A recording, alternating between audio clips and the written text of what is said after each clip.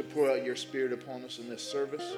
We pray, dear Heavenly Father, that you would continue to lead us, and guide us, instruct us, challenge us, and change us by the power of your Spirit, God. We surrender ourselves to you today. In Jesus' name, amen. Well, I definitely don't want to stop anything that God might be doing in your lives. So if you need to stay right where you're at, you will not bother me. Stay right where you're at. Let God continue to work on you.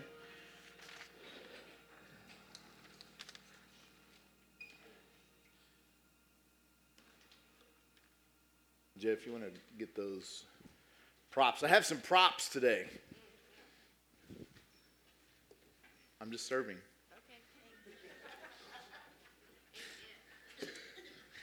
Get myself ready. I've already went through like a box of these today, so who knows what's going to happen now. Let's see.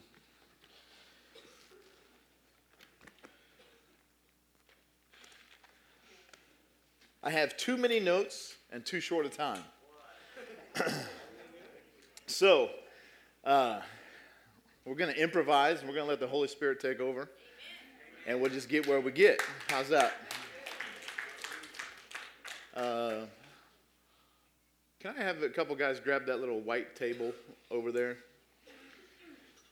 And I'm going to set this table up right here, and we're going to use these two little props right here. It's going to close off my stage a little bit. I apologize because it's not going to be in the center. So this side is the favored side today.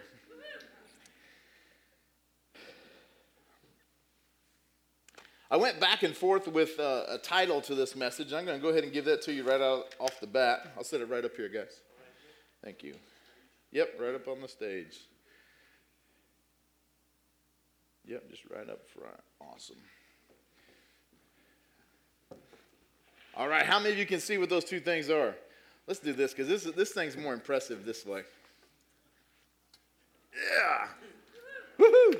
Don't anybody get any crazy ideas now. A crown and a sword. A crown and a sword. My message, or my title, was going to have something to do with a crown and a sword. And I kept going around and back and forth. And the more I prayed, the title got longer. And I'm like, God, that's too long of a title. It's got to fit on a little thing, And so I kept going back and forth. And then this saying dropped in my head, don't get it twisted. Some of you immediately went to Tupac, started thinking about his song, Don't Get It Twisted. Others of you went to Gwen Stefani and started thinking of Don't Get It Twisted. I'm like, well, God, I can't be having people getting confused. And then I'm like, oh, don't get it confused. So the title of the message today is Don't Get It Confused. And God is so faithful to us. He's done some awesome things already this morning. And I don't know about anybody else, but I think he did those things just for me. So there you go. I'm going to give you some staggering statistics. Anybody like statistics and numbers and stuff? I'm not real great with numbers, but when I see statistics and things like that, I do like them. And I wrote these down in all kinds of different places. For some reason, I ended up with two different notepads. I don't know what happened. Pastor Jack, I blame you. Hopefully he's watching live on Facebook Live. How many of you have watched us on Facebook Live? It's a pretty cool thing. Skip, thank you for doing that. We're also on Roku TV. If anybody has the Roku stick, you can watch us on Roku Live. But a couple statistics. I read a book in 2007. Most of you should just fell out of your chair right then when I said that I read a book. I read a book in 2007 called Unchristian. And it was a book largely produced by the Barna Group. George Barna, how many of you have heard of George Barna? Does a lot of statistics. And I understand and realize that you can kind of skew statistics however you want, just depending on who you poll and who you interview and all these different things. And this is one of the largest studies on faith and church and religion that had ever been done. And without giving you a whole bunch of the statistics out of that book, basically what it was boiling down is they were going out and the guy who wrote this book started to realize that there was a very skewed or negative look at a person who called themselves a Christian where he was at, and it was really throwing him off. And so he worked for George Barna, and he started trying to put this thing together, and he started trying to figure it out. And so this is in 2007, right? It's already been several years ago that this book came out. And they studied all kinds of different things, and they asked kids all the way from, I think it was 15, I may have my numbers wrong, 15 all the way up to about 40 or 45. They were trying to get a broad view and an understanding of people, and it had they called the outsiders people who were not in the church. And then there was a group, I think it was called born again believers. And born again believers isn't what we're automatically thinking of born again believers. Born again believers was literally just people who had confessed Jesus Christ and believed that they were going to heaven. That's what born again believers were. And then there was a term called evangelical Christians, and those were people that believe probably a little bit more like us. They believe that you have a responsibility and that you have power and you have authority and all these different things. And so basically what they were trying to do is get this understanding of why Christians were being looked down on. And what they found out is, as they studied through the school age, they found out that in the majority of Christians, when you boiled all these different things down to lying, cheating, stealing, is Satan real? Does the church have power? Does it have impact in the world? And all these different things, between an unchurched person and a Christian, there was an average of 3 to 4% difference. That was staggering to me. As a youth pastor, it really blew me away, because I'm thinking, I'm dealing with Christian kids, and they have an understanding and these things, they understand these things, but how many of you know that our world is struggling right now? We are in a time like we've never been before, especially as this nation, and it's crazy. And one of the things that obviously I'm sure that you guys have been in this as well, but a lot of the conversation that's happening with people right now is this transgender issue.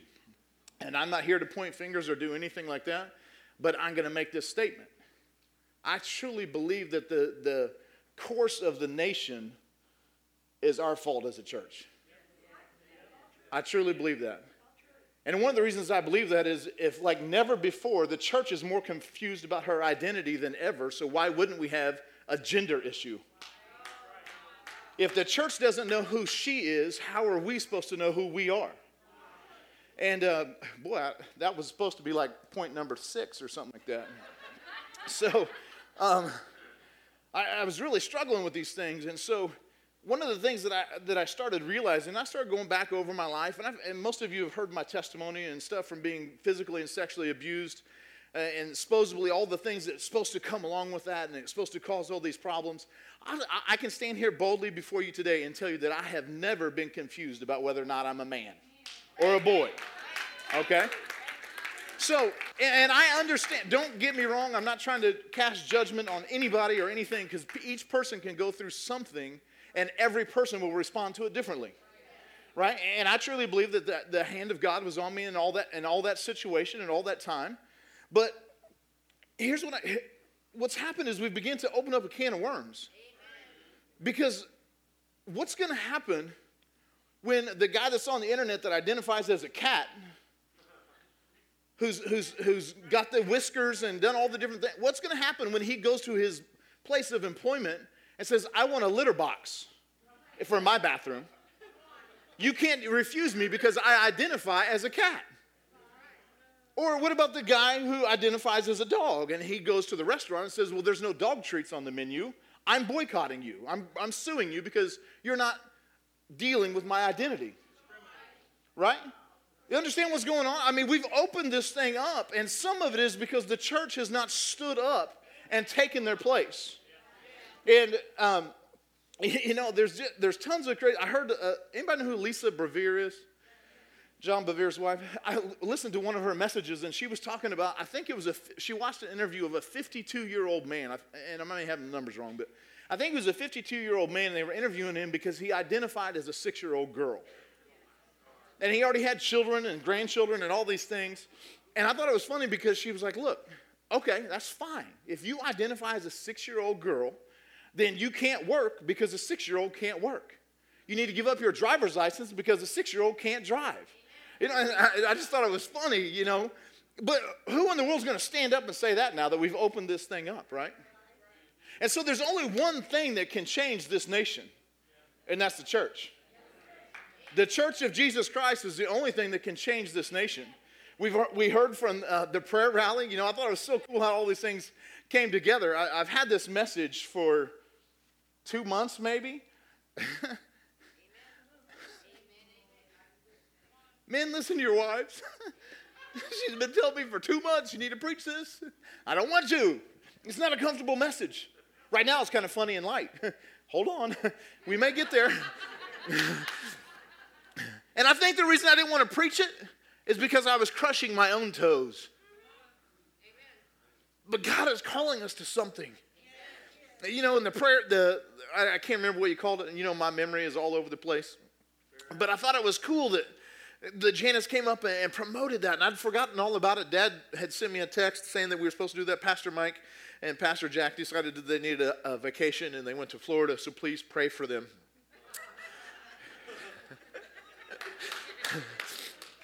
Pray for rain and clouds and tsunamis to happen and wash all the sand away. I'm just kidding. I got too many notes with too many scriptures, and I don't know where to go from here, but I want to keep going with some of these statistics because in 2007, God really started prompting me with this. There's only a 3 to 4% difference between the kids that grow up in my youth group and the kids that grow up in what we would call the inner city or the unchurched areas. How can that possibly be? And I think sometimes what happens is as people in the church, I think we think it happens through osmosis. And that's what I thought would get me through school is if I slept on my books long enough that it would just get in there and I'd be able to take the tests. And it doesn't happen. We know it doesn't happen that way, right? God didn't make us that way. And I think what's begun to happen is as a church, and remember when I'm saying church, I'm not talking about Resurrection Life Church. If it fits you, put the belt on, wear the t-shirt, and deal with it. If it doesn't fit you, continue to pray for it. Because I'm talking about the church in America. The church, and not just America, but around the world. The church, the body of Christ. And so these other statistics popped up out of this study. There are approximately 350,000 churches in America. 350,000 churches in America. And out of that, 4 out of 5 are dying or have plateaued. On average, let me make sure I get these statistics right. I don't want to mess them up. On average, there's 350 churches that close their door every year. But the population of the United States continues to grow. Less than 20% of Americans say that they attend church regularly. Less than 20%. America is one of 4 of the largest unchurched people groups in the world. There are over 200 million unchurched people in the United States. But I don't know about you guys, sometimes I kind of get caught up in this little bubble. And I'm like, everywhere I go, I'm surrounded by Christians. God is really doing great things. But then you read a statistic like that, and there's over 200 million in the United States. I can't remember the number, but I did a study, it's been several years ago, on just Decatur, Illinois and Macon County. And I think at the time there were over 200 and some churches in Decatur or Macon County. And I'm just throwing out general numbers. These aren't exact. I can't remember them. I should have studied them. But I think it was over 250 churches in Macon County. And less than 10,000 people on any given Sunday are in church. And Macon County has a population of over 100,000 people. So technically, according to statistics, we are under the statistic. Because that's only about 10% of Macon County is in church on a Sunday. Now, it doesn't mean that they don't go to church. The funny thing was, in the study, they found out that 40% of the people said that they go to church, but when they said, do you attend church regularly, they found out that 20% of them were lying. I thought it was funny.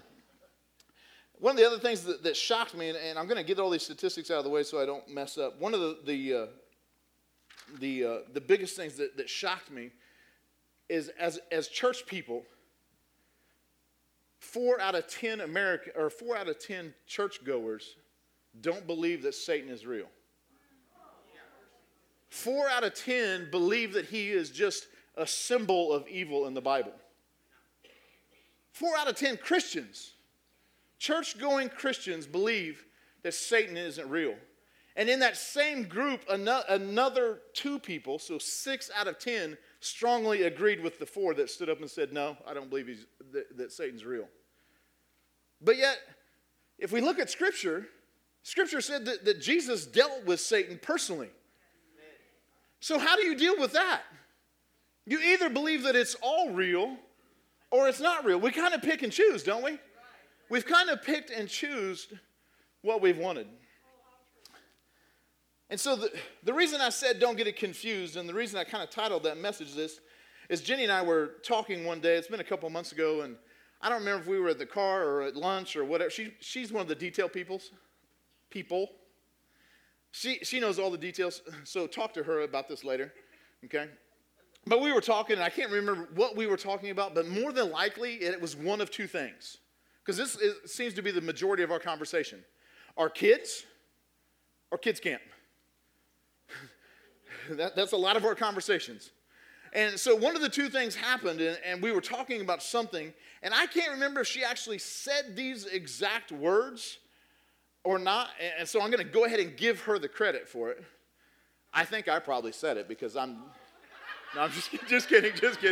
No, she said it. She's the one that said it? I had something to do with it, didn't I?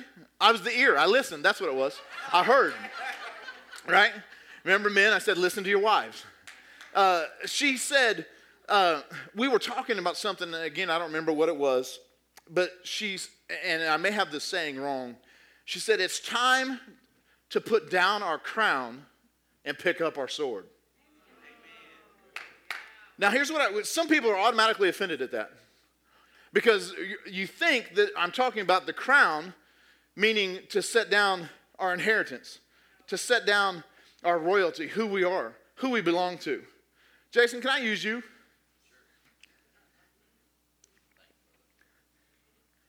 See, when you accept Jesus Christ, we get all excited about the things of God and the blessings and the promises of God, especially in the American church.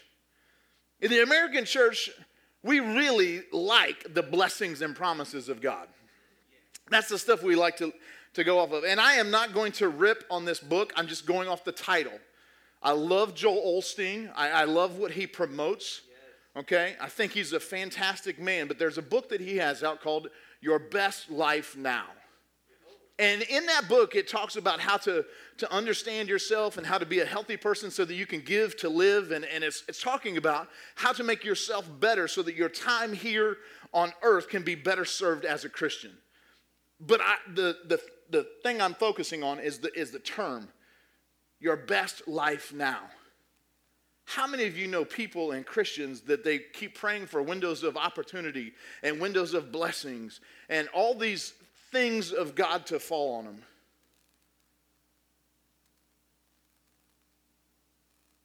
But our best life isn't now in that term, guys.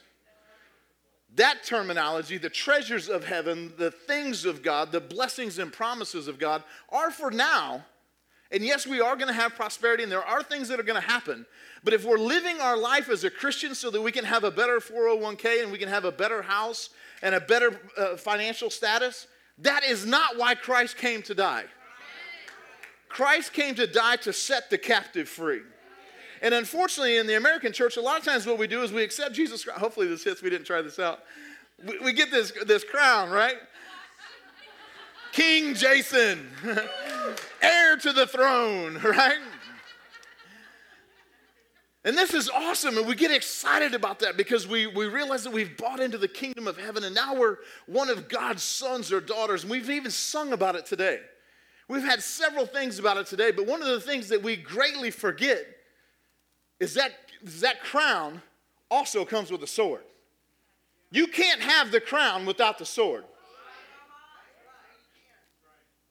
Let's go to some scripture. Somebody take a picture of that. It's on Facebook Live. I'll let you sit down. I won't keep using you. No, I'm not sure, but go ahead and sit down for now, because I might bring you back up here in a minute. Like I said, I don't know where I'm going because I don't know which notes I'm looking off of.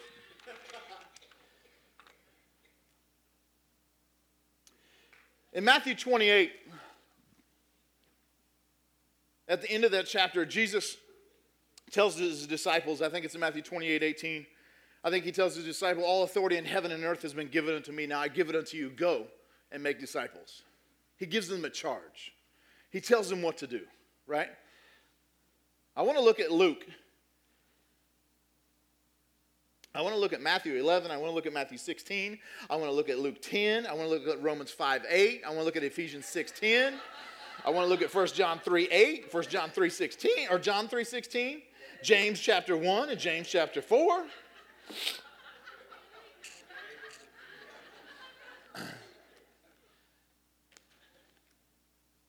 Which one did I tell you to go to? Luke? I was getting excited about all these scriptures. Luke chapter 10, maybe chapter 9.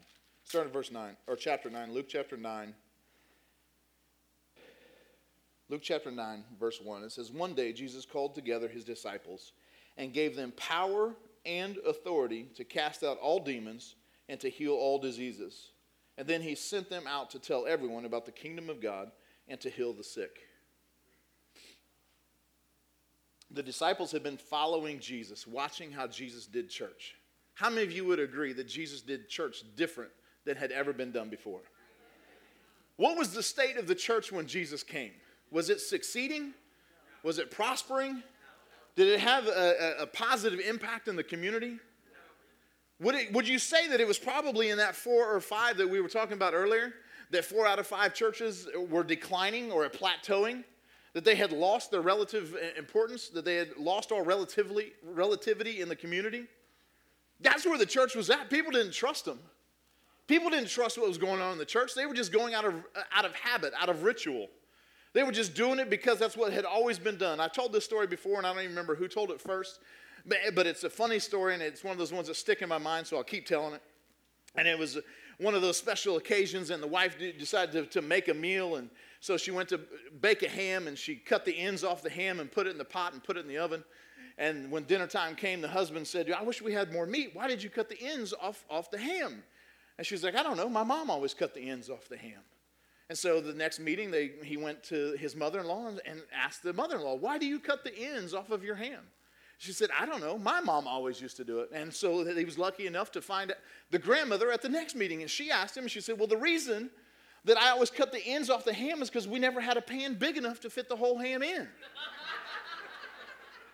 And so they're missing the blessing years down the road because they never understood what was happening in the beginning. And as a church, I think that's what's happened in America is we just start going to church and we're hoping that somehow, some way, people are going to catch it. And we just hope that they're going to read their Bible, and we hope that they're going to do these different things. And unfortunately, what's happened in America is we've built churches around all these programs and communities and all these different things, and we've stopped doing what the church is called to do. We can find that in Luke chapter 10. In Luke chapter 10, let's go to 17, I think. This is the point in the sermon where my eyes are blurry and I can't read. Now this is after Jesus sent the disciples out, the 70, not the 12, not the first. This is when he sent the 72 out. So this is the second generation church. Okay? He sent the 70 out. It said, when the 72 disciples returned, they joyfully reported to him, Lord, even the demons obey us when we use your name. And Jesus replied, yes. I saw Satan fall from heaven like lightning. Look, I have given you authority over all the power of the enemy, and you can walk among snakes and scorpions and crush them, and nothing will injure you. Why didn't Jesus say that to the 12?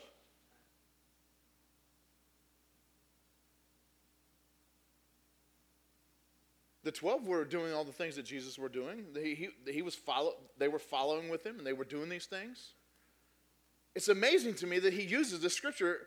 It didn't come back when he said, Lord, we've been at a weekend conference, and we have figured out how to put a women's program, a men's program, a youth program, and a children's program all together to reach the community. And then he would say, I saw Satan fall like lightning. What did he say he saw Satan fall like lightning from? When they went out and they cast out demons and they went into the areas that they weren't supposed to go to, and they began to make converts and make disciples, and they were doing what Christ had called them to do. Nothing wrong with conferences, nothing wrong with those things. I'm just using that as an example. But if we're not careful, we can get so busy doing good things in the church that God isn't even involved in them. We have to be about the Father's business. If we look at I don't know if I think in Matthew chapter 11, we'll see, I think it's the first time that Jesus even mentioned the word church in Matthew chapter 11. That's when he's talking to Peter. I got to find it, sorry.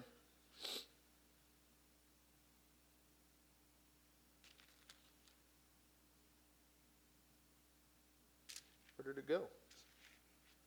It's in there, I promise. It's in there somewhere. Matthew chapter, I wrote the chapter down, forgot to write the verse down. And maybe I have the wrong chapter, but it's when Jesus is asking them who he is. And he tells Peter, upon this rock I will build my church, and the gates of hell will not prevail against it. It's the first time he uses the word church. And he built it on the truth and the understanding that Jesus Christ is the center and the cornerstone of it.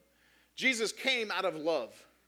For God so loved the world that he sent his only begotten Son, that whosoever should believe on him shall not perish but shall be saved. Jesus loved people. Jesus was about compassion. He was moved with compassion multiple times in the New Testament when he's dealing with people. Unfortunately, so many times I think what happens to us as a church and me as an individual is I get so caught up in my own world that I forget that there's a world around me that needs Christ and needs his compassion. And I'm trying to get so busy taking care of my own and taking care of my life so that I can make it to heaven that I've completely forgot what I'm supposed to do. Church, every one of us is supposed to have a sword. And that sword, I know in the Bible, it represents the Bible. I'm talking about sword as a weapon. In Ephesians chapter 6, it tells us, right? It tells us that the weapons of our warfare are mighty for the pulling down of strongholds. That's our job. We are supposed to pull down strongholds. The weapons that we fight with aren't the same as everybody else. We wouldn't use a natural sword to pull down those things. We go to prayer. We go to our Heavenly Father in prayer and in the war room. We got a war room back there. Unfortunately, I've seen that war room more empty than anything. And maybe it's because I'm stuck in the office trying to get my message together that I don't get out in time to see anybody in it. But I wonder how many times has God prompted us to do something, but we've been so busy trying to take care of ourselves and our own life that we have forgotten what we're supposed to do. In the Old Testament, wasn't it Gideon that had to separate all the soldiers? Yep. And he came down to the 300 or whatever? Right? And they weren't necessarily in a time of war, but the ones that he chose were the ones that still had a mindset of war. They hadn't forgot everything else. They still realized that, hey, I'm a soldier. I know who I am first. I'm a soldier first. And therefore, I'm going to drink like a soldier. I'm going to carry myself like a soldier.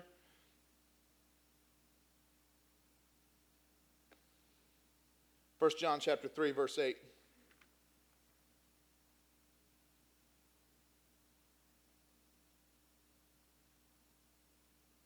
Is anybody catching this in the spirit? And like I said, maybe it's my own toes I'm stepping on today.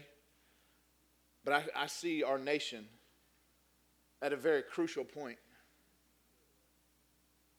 Are we so busy looking for heaven that we're forgetting to still pull people into heaven? I wonder if we'll get so excited about putting on the crown. Now, I know this won't fit my big old head, but we'll go ahead and sit it up there. see if I can balance it out. We get so excited about the crown and the fact that, I'm going to heaven. My name's written in the Lamb's Book of Life. And we get so busy and get so caught up and excited about the things of God. Oh, did you feel God in worship today? Did you, right? And we get talking about those things. Man, I got so blessed today.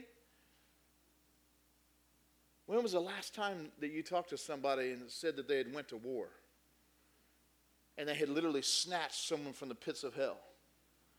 When's the last time that you heard a Christian going into an unchristian place, not so that they could party with the other people, but so that they could pull somebody out? Now, I know I got some church moms in here and some church grandmas. Now, I know that some of you guys have prayed for some people, and that you've prayed for families to turn around, and you've seen God do some of those things. That's warfare. That's doing some warfare. In James, I think it's in James chapter 4, and let's just go there, because I'm going to mess it up. I've already messed it up. I'm not anywhere close to my notes. But James chapter 4, here's one of the things that I think has happened here in America. If you can read Romans chapter 1 in your spare time, it perfectly describes where America's at. Romans chapter 1 perfectly describes where we're at. That we've set up idols and we've begun to worship idols, and God's turned us over to the things that we want. Right? God's turned us over. There is some judgment. We are reaping the benefit of the things that we've lusted after. Romans chapter 4. That's what I said. James chapter 4, I'm sorry. I think I'm going to start in verse 3. And even when you ask, okay, let's start in verse 2. You want what you don't have, so you scheme and kill to get it. You are jealous of what others have, but you can't get it. So you fight and wage war to take it away from them.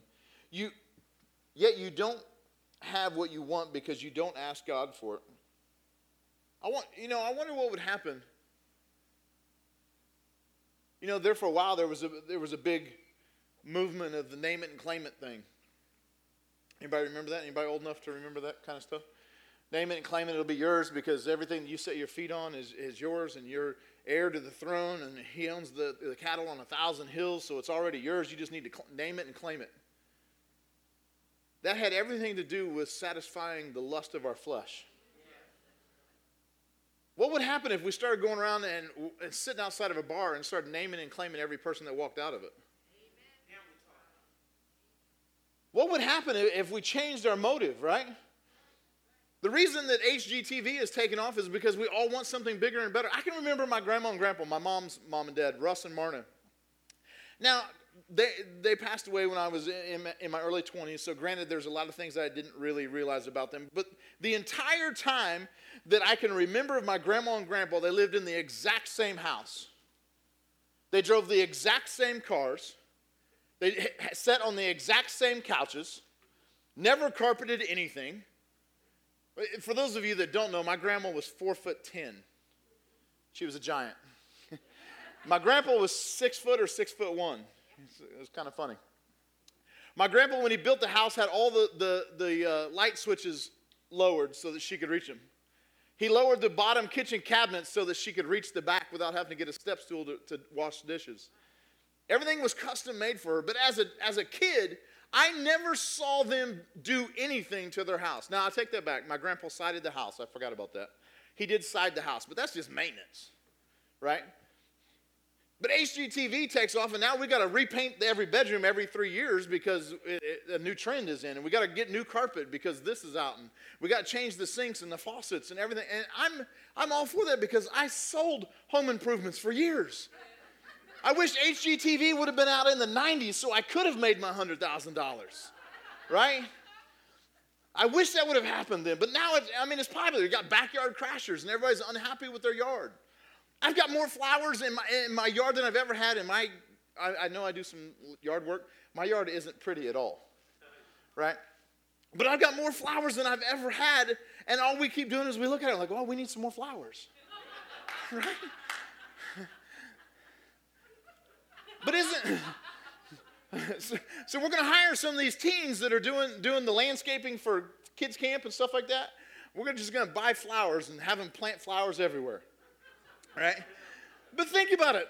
Don't you find yourself watching these things? And you're engrossed in them, and you're like, well, we can do that. Yeah, we can do that. But what's it for? It'd be one thing if you're going out and you're bringing people in and you're remodeling a bedroom because you went and picked up a homeless person and you're giving them a place to stay. We keep saying that's what we're going to do.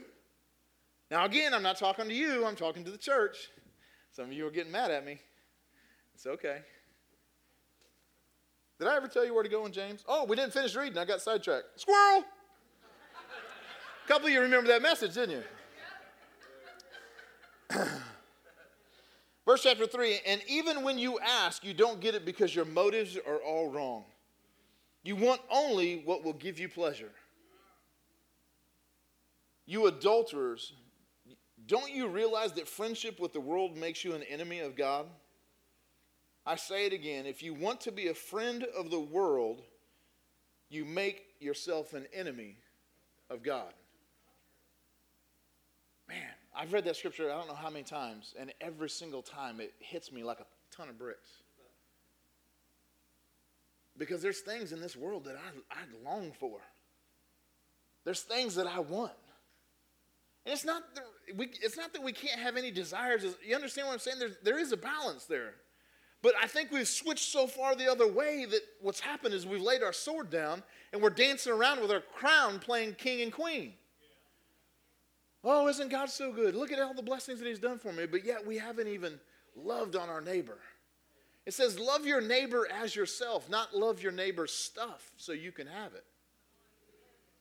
And that's hard because we're drawn by our eyes, right? Let's look at the rest of this. Verse 5. What do you think the scripture means when they say that the Spirit of God... Oh, I think that was it. I think I was all further I was going to read. Jump to verse 7. It says, so humble yourselves before God. Resist the devil and he will flee from you. Jump all the way down to verse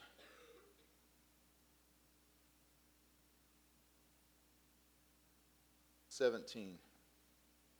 Remember, it is sin to know what you ought to do and then do not do it. Another way to read that is, to him that knows to do good and doesn't do it, to him it is sin. That hits me so hard, guys, because I know that God has put me in this world for more than having a house for my family. I know he's put me in this world for more than a bank account for my kids to go to college. Nothing wrong with college. Nothing wrong with having a nice house. But if that's the sole focus of what we're doing, our Christianity is really lost. What is it really for?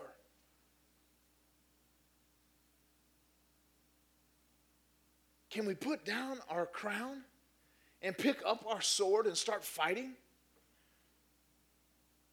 It's not easy. It's not easy. It's not even something that a lot of us want to do. How many of you know that one friend that likes to always get in an argument or always get in a fight? Right? For them, it's easy because that's all they want to do. But for most of us, we try to avoid those things.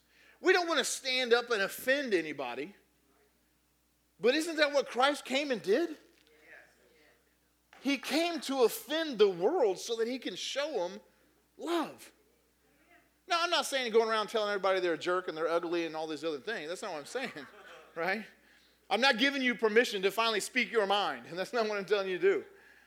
All I'm asking you to do is, will you look at others with love? Will you do what Christ has asked you to do? Back to Luke. Man, I've been all over the place today. Luke chapter 10. I think I already read it, but I want to go back to this. Verse 19. Look, I have given you authority over all the power of the enemy, and you can walk among snakes and scorpions and crush them, and nothing will injure you. Why are we afraid of the tactics and the people of this world? Why are we afraid to stand up for what is right?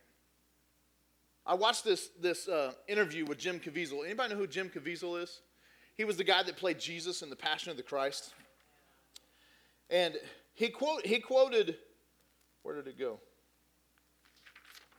Which notes am I in? He quoted John Paul II and said, freedom exists not to do what you like, but having the right to do what you ought. The second thing he said is, and this was his own quote, is everyone wants resurrection, but no one wants suffering. Everyone wants to celebrate that we're going to heaven, but no one wants to suffer. Everyone wants to party in the resurrection and the glorious part of life, but no one wants to really suffer. No one wants to take time and get down on their knees and pray. No one wants to take the extra time to deal with the other. Isn't it funny that Jesus said, I'm going to make you fishers of men, but then he calls us sheep? Anybody, does that stuff ever catch anybody off? He calls us sheep and he's the shepherd, but he tells us to go fish for men. Sheep don't eat fish food. Fish don't eat sheep food, right? Did I say that right? But isn't it funny that so many times that we go out and we try to be like the world? Listen to these things that Lisa Bevere said. He calls us to be a friend of the world, not friendship with the world. He calls us to clothe the naked, not get naked. I can't read my own writing. What in the world does that say?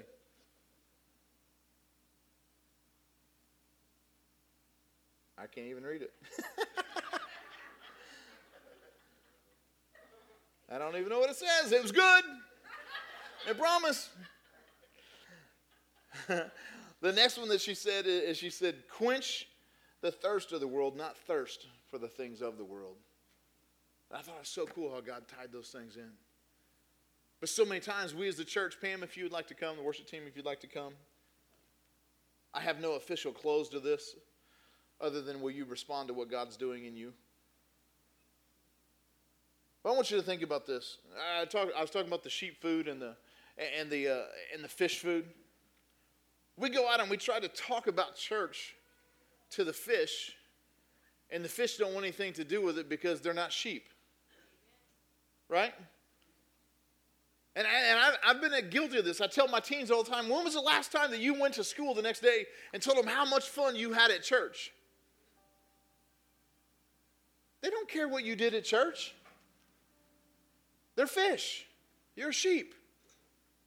But he still tells us that we got to go. So we got to learn how to reach out to those that are in need. We've got to learn how to love them and come alongside of them. We've got to learn how to be the hands and feet of Jesus to the world. We've gotten to this place where we walk around with the authority. We walk around with the authority of Christ. Look, I'm a Christian. We're talking about all these things, and we have a look of a Christian, but we don't have any power of a Christian. You've got to have both in order to change this world for Christ. Church, can I ask you today, will you take off your crown and pick up your sword? Heavenly Father, I thank you for this day. I thank you for this service. God, I pray that somehow, some way, that you would use the words that were spoken today to prompt something on the inside of them, to nudge the Spirit of God on the inside of us. Lord, I know that not every one of us are dealing with this, but Lord, as a nation, this is something that we are dealing with. God, as a nation, we need to humble ourselves and we need to pray. Father, we need to bow our knee and bow our head, Heavenly Father, and come into your presence and spend some time in the war room with you. God, I'm asking that you would forgive us, Lord, for getting caught up with the things of this world, getting caught up in the cares of this world instead of pursuing Christ, pursuing your righteousness. Father, I pray that today, Lord, that you would help us, oh God, Lord, to recognize the power that has been given to us and to stop denying the power. For when we truly begin to be the church and exercise the power and the authority that you've given to us, just as the 70 did, Lord, that we will see Satan fall. We will see Satan fall like lightning because you are above all. You've given us the authority and the power over kingdoms and princes and powers of this world. Your word tells us that. And so, Lord, today we want to stand on those promises. We want to stand, Heavenly Father, Lord, knowing that the gates of hell will not prevail when the church does what she's supposed to do. Lord, I pray that you would help us, Lord, to stop having an identity crisis. And Lord, that you would help us to understand who we are and that we would begin to proclaim who we are and therefore be the standard in the world. Begin to change this world back for you, oh God. Lord, we know that there are millions of people, as we heard today, over 200 million unchurched people in this world today, in America today. God, there still is a cry. There still is a reason, dear Heavenly Father, Lord, to go to battle. There's a reason, dear Heavenly Father, Lord, to get down on our knees. Lord, and I pray that today, Lord, that our hearts would break for what breaks your heart. Father, I ask that today, Lord, that no one would leave this place without surrendering themselves and committing themselves to you. Father, we thank you for what you've done for us. We thank you for your power and your authority that you've given to us. Help us, Lord, to use it with wisdom and to use it with love. In Jesus' name, amen.